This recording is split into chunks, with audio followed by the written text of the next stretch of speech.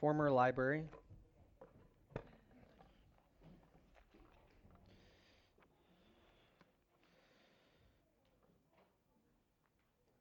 It's Ray started with that reflection on Easter, and it's often lost on many people. But Easter is also a season, and it's a season of feasting that goes on longer than Lent. So as Lent is this season of fasting and self-denial, Easter is actually a season that brings us all the way to Pentecost, where we celebrate the coming of the Spirit.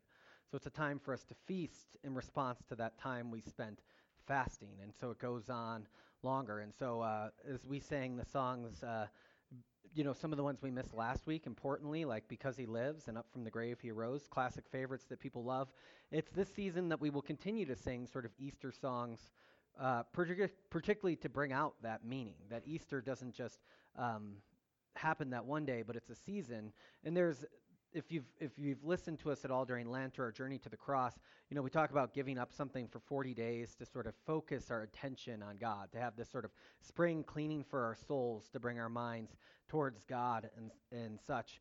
And what happens is that there's actually 46 days in Lent or this journey, and what the reason for that is because every Sunday is a celebration of the resurrection. So every Sunday is a feast of the resurrection. So those days don't count too. So what Ray said, it brings out those moments for us, that this moment today, the reason why Christians moved their date of meeting from as Jews from Saturday to Sunday is to mark this grand news that begins in the resurrection.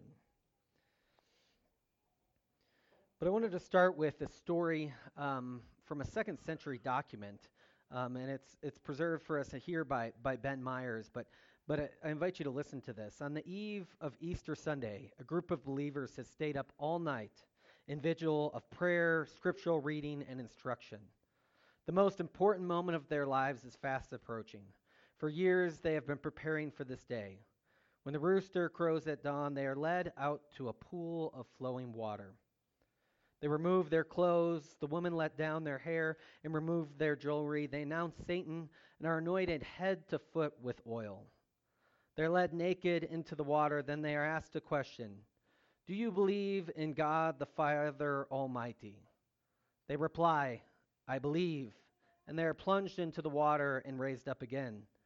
They are asked a second question.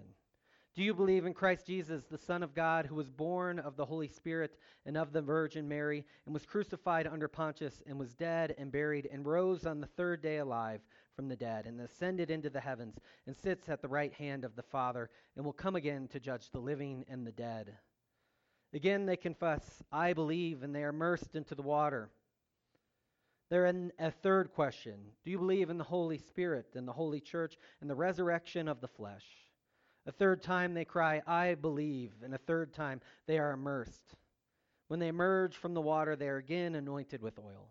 They are clothed, blessed, and led into the assembly of believers, where they will share for the first time in the Eucharistic, the communion meal. Finally, they are set out into the world to do good works and to grow in faith.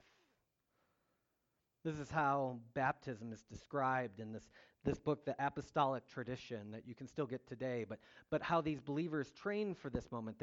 They're instructed for this moment, and they stay up all night, and they are brought naked into baptism, and then they come out and they are reclothed and invited in for the Eucharistic meal and claimed with Christ.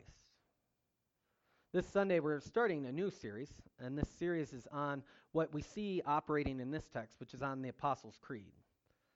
Now, I've listened to several sermons this week on the Apostles' Creed because I'm aware of the feedback of two primary feedbacks. The first one is no creed but the Bible.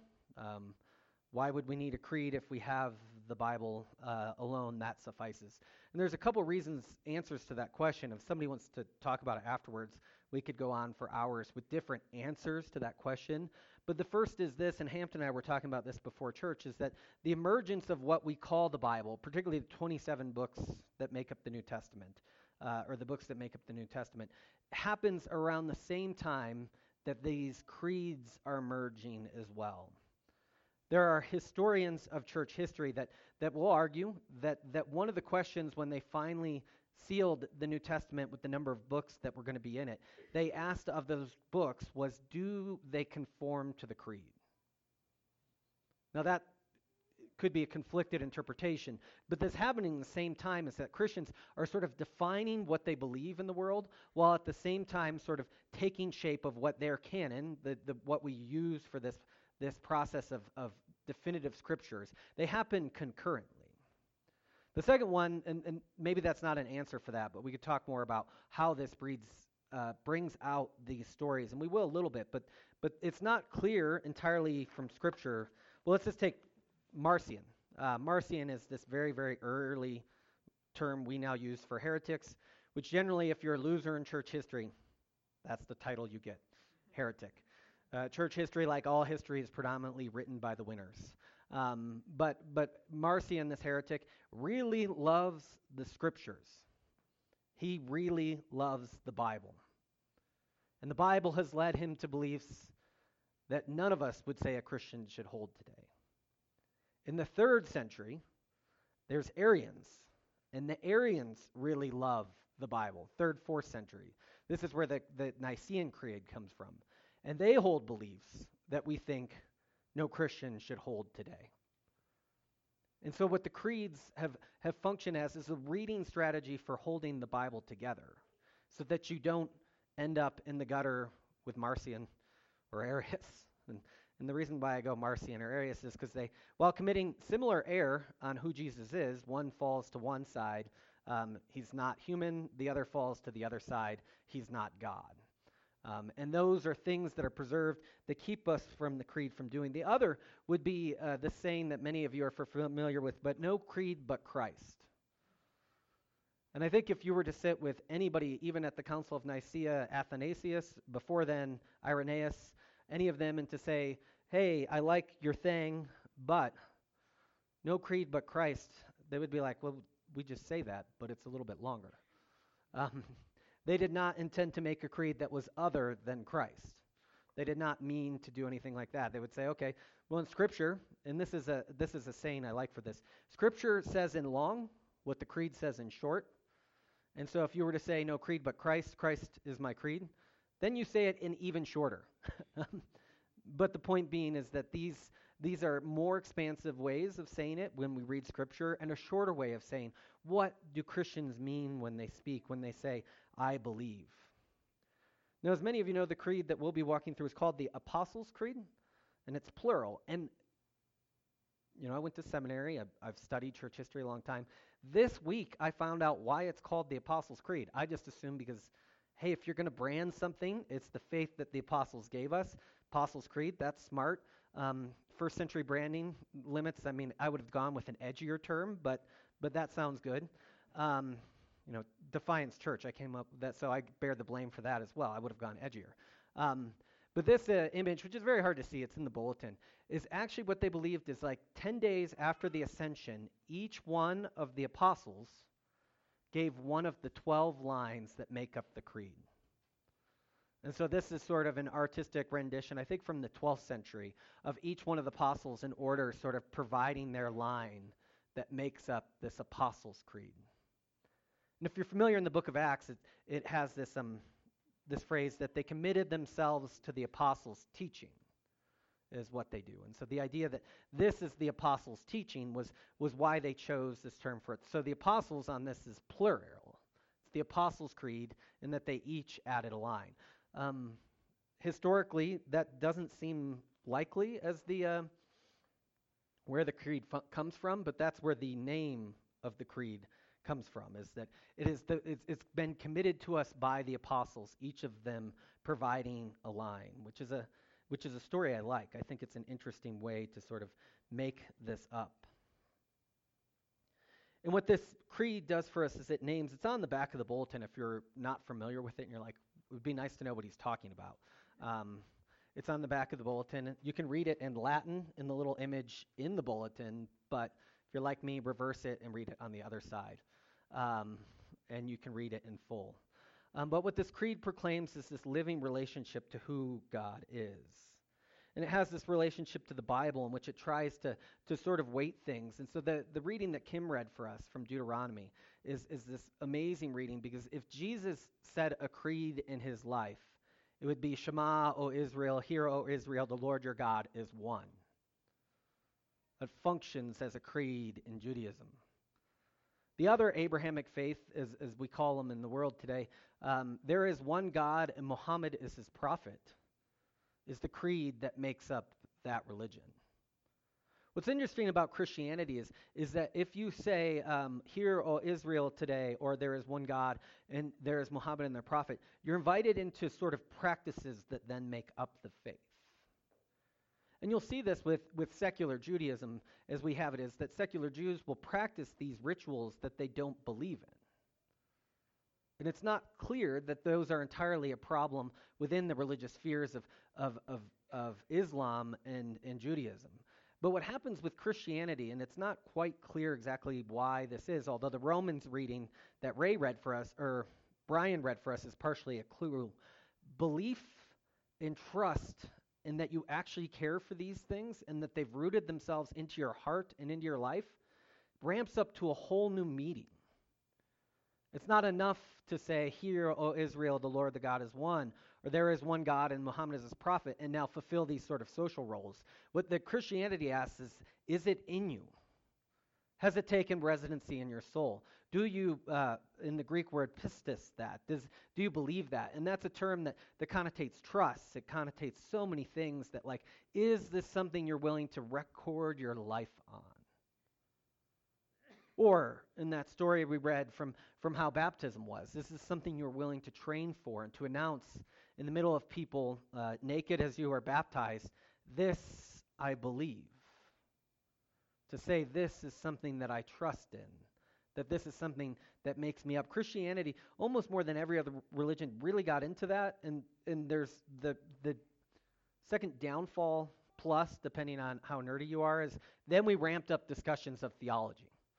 So you can buy more and more theology from the Christian church than almost any other religion, because we're more definitively discussing what does it mean to believe these things. This is another spot where the Apostles' Creed is helpful, because if we were to define what the field of Christianity is, I mean, you could define the field of Christianity as those who are free will, adult baptism, Baptists who only read the King James. I would say that's not a wise choice. I think we need a wider field to look at and to say, who are our Christian brothers and sisters in a world of 10,000 denominations, growing denominations throughout the world? I think we need a wider field. And what I would say is perhaps that wider field, sort of one place to say, and I don't like saying this about the creed, but perhaps a bare minimum to say we're brothers and sisters in Christ despite our disagreements, is the Apostles' Creed. To say that at least if we should join and partner with other churches, they should be churches that can hold to this sort of creed and confess these things. It sets up a field so that we can say, these are the people who are with us. Some of them we put in the corner of the field and pretend they're there. And each person, I won't define who those people are for me, but we all have them. They're normally the ones with the loudest microphones for me, actually. I will say that. The ones who get to say Christians believe this. I'm like, yeah, they're in the field, but they're like way in the corner. But this Apostles' Creed, I think, fulfills that. My hope is as we walk through it, and today we're just talking about I believe, and we'll do, the creed is Trinitarian, in that I believe in God the Father, I believe in Jesus Christ, I believe in the Holy Spirit. We'll spend 2 weeks on each of those. I believe in God the Father Almighty, I believe in Jesus Christ, his only Son, which Jesus gets the long one, and then I believe in the Holy Spirit, which is followed by these other ones that I think are part of the Holy Spirit. The church, universal, is listed in there. Other things. Katrina and Buford, did you guys get a hymnal today? I think it's 7:15 in the hymnal, the creed. The creed is actually in our hymnal, way in the back. I think it's 7:15, 7:14. If you're interested in seeing it in there too. So it's something that makes up the church wider. What does it mean to hold it as a creed or to hold it as a confession is perhaps something worth debating and discussing, but we're not going to get into that today. This is I forgot about this slide. This is Irenaeus in the 3rd century. I'm not going to read it, but here or Irenaeus dies in 200 AD, give or take a little bit. He dies in 200 AD. He wrote out something very near to the Apostles' Creed in 200 AD that is up here on the slide. If you want it, I can give it to you later. We talked about the Bible a little. Here is what I believe as studied by sociologists. I believe in a God who exists, who created and ordered the world and watches over human life. I believe God wants people to be good and nice and fair to each other as taught in the Bible and most religions. The central goal of life is to be happy and to feel good about oneself. I believe God does not need to be particularly involved in one's life except when God is needed to resolve a problem. I believe good people go to heaven when they die. This phrase came out of one of the largest sort of cross-generational studies by a secular sort of university on what people, I'm an old millennial to young millennials, believe about religion. And they actually found this as a summary of what they believe was almost very good for Christians as well, which we'll get into in a second. But this is sort of the definition of what the average person like me believes. And what they notice too is like, yeah, but what about if you've watched God's Not Dead 1 through 16, which is a joke about the God's Not Dead franchise, they're in the field in the corner. But if you've watched those, you know that there's this rabid atheist professor played by Kevin Sorbo, to many of us as Hercules, in good 1990s television. And what you find in that is that existed like at a certain time on college campuses. But what they find among most young people is religion is kind of a benign thing. The rabid atheist person under the age of 40 is just not there the way they used to be. It's more like, hey, look, if you believe that and you want to go to church on Sunday and meet me later, that's fine. Nobody is pushing back today. It's why this is such a good summary of the creed of what this age group believes, what this believes in this time, is because it sort of lays out that this thing is kind of like, if you want this God to be there, he'll come to you in your time of need. If you're not particularly interested, then that's okay too. And don't let it interrupt your all or take away from too much of your fun. Just don't take it too seriously is sort of what we get from this creed. And this is what they call the creed of, and you've probably heard me use this phrase before. The phrase is moralistic therapeutic deism. That religion, and if you think back to your life, you can think of that there are times where Christianity, particularly with my parents at times, was very moralistic. Perform to these rituals. So be good. You can have a large definition of that, or you can have a small definition of that, but be good, be nice, be fair. Therapeutic, that God somehow cares for my emotional needs, that something about religion has something to do with my emotive state. And the third, deistic, is generally this God in this religion, we'll call it that, moralistic therapeutic deism, is vague. It's the big God out there. It's the big teddy bear. It's the big... it's just a vague notion of who God is. And so moralistic therapeutic deism sort of captures this term. And this is just super nerdy, but like there is a deistic society of North America, and they were really offended by the way they used deism because they felt shunned in the corner. And I was like, I didn't even know we still had deists, which is amazing. And I feel bad for them. But that's the phrase we have for this. Moralistic therapeutic. Well, we should represent people's beliefs as best as we can. So moralistic therapeutic deism is the term. But what she found, and what Christian Smith and others found, is the problem seems to be in the churches as well. The problem does not seem to be, this is Kenda Dean, a thinker at Princeton. The problem does not seem to be that churches are teaching young people badly, but that we're doing an exceedingly good job of teaching the youth what we really believe. Namely, that Christianity is not a big deal, that God requires little, and the church is a helpful social institution filled with nice people. She goes on to say that if churches practice MTD, moralistic therapeutic deism, in the name of Christianity, then getting teenagers, and this is my favorite part, getting teenagers to church more often is not the solution. Conceivably, it could make things worse. A more faithful church is the solution. So, biographical information for me, I was a youth minister before I came here, and I was like, I don't want to be a youth minister, but I wanted a job, so I became a youth minister. And I went and I heard Kenda, this speaker, talk about this at Seattle Pacific University. And she said very clearly, and this is in the research, is that kids are still predominantly adopting the religious beliefs of their parents.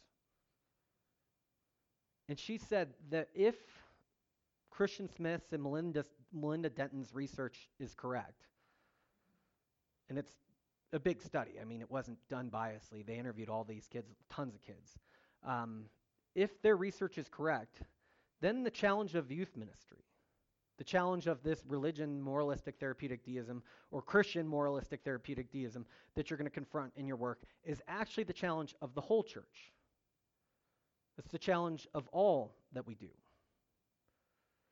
And that awakened within me of like, oh, so the thing I'm fighting here, the thing I'm trying to push back here, is actually the thing I'm going to be pushing back against for the rest of my ministerial life. And I don't know, it's a dark sense of call. I was like, that's reassuring, I guess. Because it wasn't that I was a youth minister.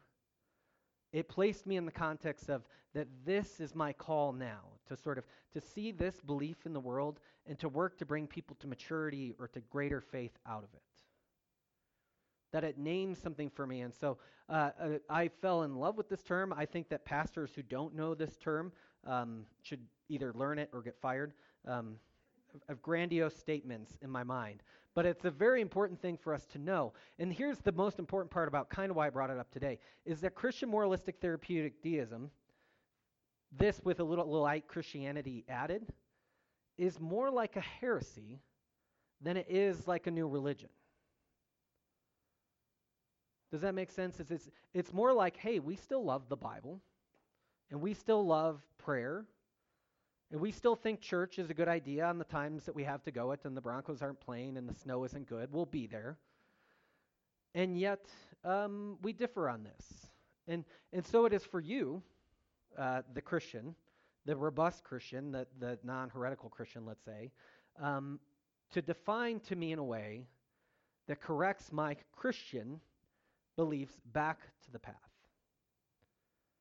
In the term, the way that the church has classically or most often responded to creeds, or to new heresies, is by writing a new creed or a new confession. But I think the temptation in the modern world to say, well, we should write a new one, is probably a mistake. We write too much. We want to develop new things all the time. The pull to the new is very strong for us. If it's newer, it must be better. And I think to resist sort of a creed like this or a heresy like this, I think the proper solution might be to look backwards. To not say, hey, let's develop a new creed that encounters this type of religion, this sort of heresy. Let's actually look backwards and clothe ourselves in the tradition in which we've inherited, from which we have received and what has been passed on to us from the apostles and through God's Spirit working throughout church history. And find our solution not in a new thing, but find our solution in an old thing. And so that's part of my argument for why the Apostles' Creed. How are we going to move into this realm? And to be honest, this lives within me, this moralistic, therapeutic deism. And it has the shade of looking like the Christian faith. And so for me, myself, the creed is a way of resetting myself and bringing myself back to that there's something more going on here. I believe, I said in my baptism, I believe this thing, that God is more real than a cosmic therapist, but is somebody who's alive and active and radiating in my life. And I think, and my hope, is that as we explore the Apostles' Creed, we can find that here. I should say that we're going to, each week, root the Apostles' Creed in Scripture. It emerges from Scripture, if that's a concern for you. But that's how we're going to try and make this thing expansive for ourselves in the ways in which we can sort of find our home in a larger faith that stretches for 2,000 years. There probably isn't a day in the history of since this was decided in, let's say, 500 AD definitively, there probably isn't a day, not just a Sunday, where this hasn't been recited somewhere in the world. And I think that's wise for us to listen to these past voices on this, to find hope there, to move back and to sort of push back this thing. And so the long-term goal, and this is what we'll practice during these weeks, is after the final song, the song after the sermon, which this week is In Christ Alone, we'll remain standing and recite the creed together. And that will be in place of our confession for these 6 to 7 weeks. I'm really excited. I believe in the Holy Spirit is on Pentecost, which is like, it's very awesome. For something that happens unintentionally, it's very awesome. But for these weeks, we'll do that. And then my hope is as we end, I don't like to unilaterally impose these things, but as we end that, perhaps we find a place for the Apostles' Creed in our service going forward. I think traditionally, it's not important that we do it every Sunday, but maybe as churches do communion the first Sunday of every month, perhaps the first Sunday of every month, we proclaim the creed together to remind us and to bring us back, to draw us back to this well of faith that we have before us. So that's something to consider, that we just don't utilize the creed for 7 weeks, and then I take my file of stuff on this and then put it away, and then we jump into Numbers next, which is going to be, everybody's excited for Numbers. And so the creed will be much forgotten by the time we get to Numbers, or through Numbers, let's say. And so my hope is that we don't just utilize these things from the past to make a point and then move on, but they take a root within us, that they become something more a part of us than just, hey, this is something. And one of the things that what do I have left? Creed functions as a profession of faith, a rule of faith, which is the old term, in a world of, let's just pick on study Bibles for a second, of so many study Bibles. And I've said this before, but if we're in Bible study together and you say, well, my Bible says, and you're reading from the bottom half, that's not always helpful, because there's all these different interpretations.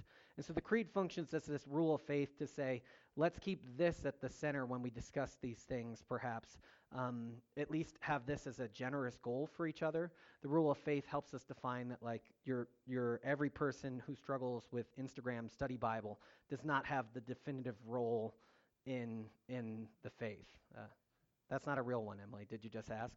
It's coming. Every man's battle with social media is coming, but will it be in that Bible, Hampton? No.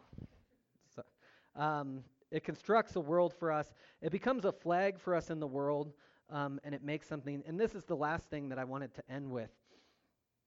Those are just some other things I was going to say, but I'm not. And this is the most important thought that I think comes from G.K. Chesterton in a book called Orthodoxy. And he says, the more I considered Christianity, the more, while I found it had established a rule and an order, the chief aim of that order was to give room for good things to run wild. And that's mainly my hope with this, is that rule and order, I've joined something that has rule and order in the modern world, is not a good thing. I've joined something that says, where we stand up and we say at least once a month, this is what we believe together. And it's interesting, the church that, as the creed has functioned, doesn't ask what you believe at 10:55 a.m. on a Sunday morning in Defiance Church in Glenwood Springs. The church gives us something pronounced at that time. You may not feel like you believe this, but we join something larger when we say, I believe this thing. We believe this thing. But what Chesterton says here, and I don't think rule and order were positive terms at the time he was writing, that the main aim of that rule and order was to give room for the good things of our life to run wild. It wasn't to box us in so that we had no original thought, no debate, no engagement in what God is doing or how we understand particularly scriptures or things to our lives. But it was there to give us a shape in which we can flourish in, that we can run wild in. And so that's my hope as we go through this series. Let us pray.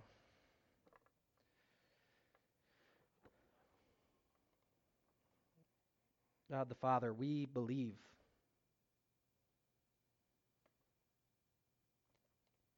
While it's tempting to have original and new words, we set aside a time to hear from the ways your Spirit has worked in the past, to hear of a faith that was passed on, to have a faith that was living and active.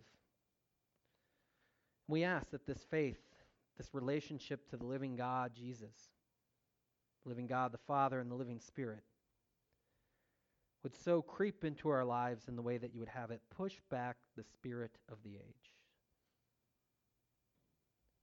And that within this new rule, this new order, this new fence, this new place we have to sort of be, we would find that we've been given the tools, the utensils, the scriptures, the prayers, and the wisdom to have a full life within it, to run wild and to see the goodness that you have for us. We ask all of this in the name of the Father, and the Son, and the Holy Spirit. Amen.